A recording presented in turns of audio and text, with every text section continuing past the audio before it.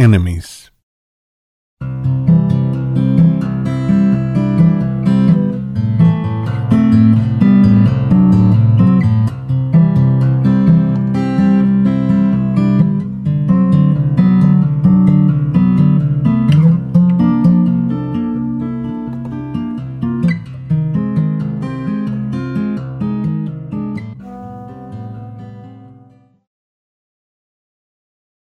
Enemies will always be. This is a universal part of the plan. They are a major catalyst for change, an essential counterweight in the grand balancing act of life. Darkness gives brilliance to the light. Who could possibly know joy without the all-important frame of reference once provided by misery, and vice versa? An enemy is one whose sum effect detracts more from our lives than they enhance it.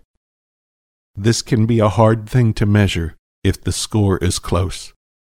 Often there is no question where someone falls on the axis.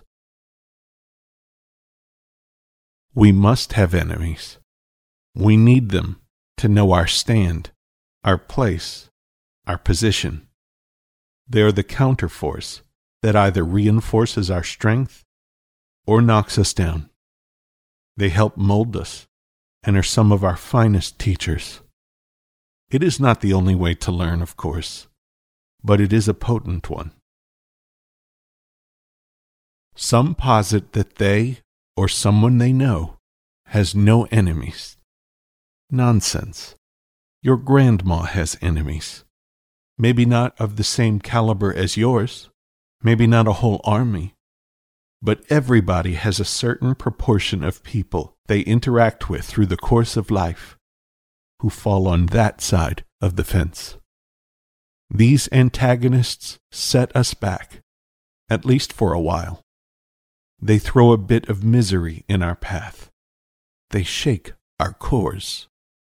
They are the negative forces that impede, delay, hurt, and on occasion, even destroy.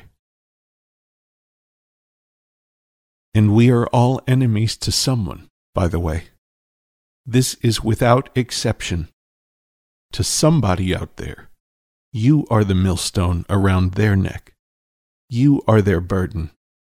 The weight you bear on them might be infinitesimal or mighty. They may not even know you are, in fact, their enemy. People's discernment about friend or foe is often not very good. To be misled is craftiness by the enemy, one of the many tools in their arsenal, conscious or not. It is to your advantage to perceive your enemies and to handle them craftily yourself. If deft enough, if your emotional intelligence is great enough, you can nullify an enemy and possibly even convert them into a true friend. It is not an uncommon thing. Of course, the unfortunate reverse also holds true. Friends can become our enemies. What is the point of these attackers upon our lives? Why is it so? They satisfy the karmic debt balances we have accrued. Hurt and be hurt. Kill and be killed. The Old Testament assessed karmic law correctly, though human interpretation didn't quite get the subtleties at play.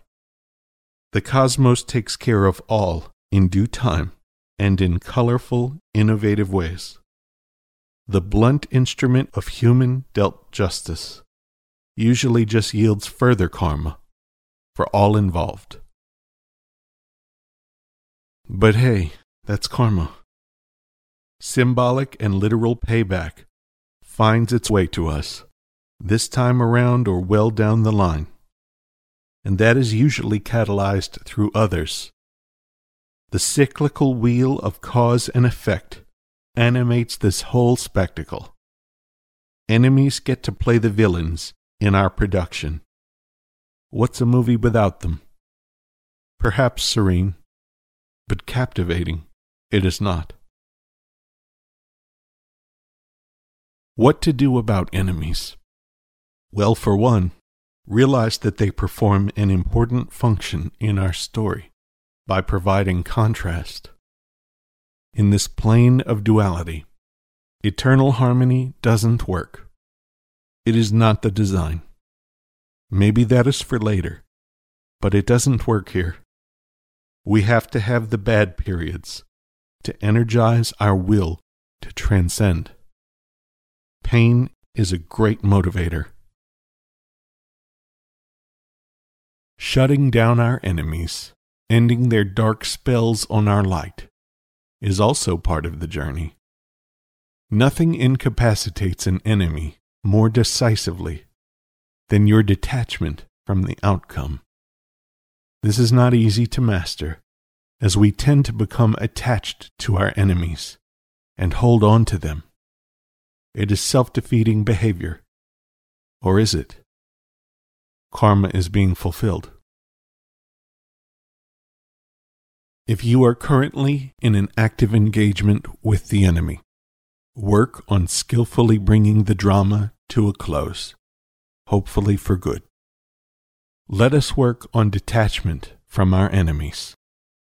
Let them go in peace, but let them go. You sever the bonds of their effectiveness. If further karma between you must still be enacted, it is all right if that occurs in a later show.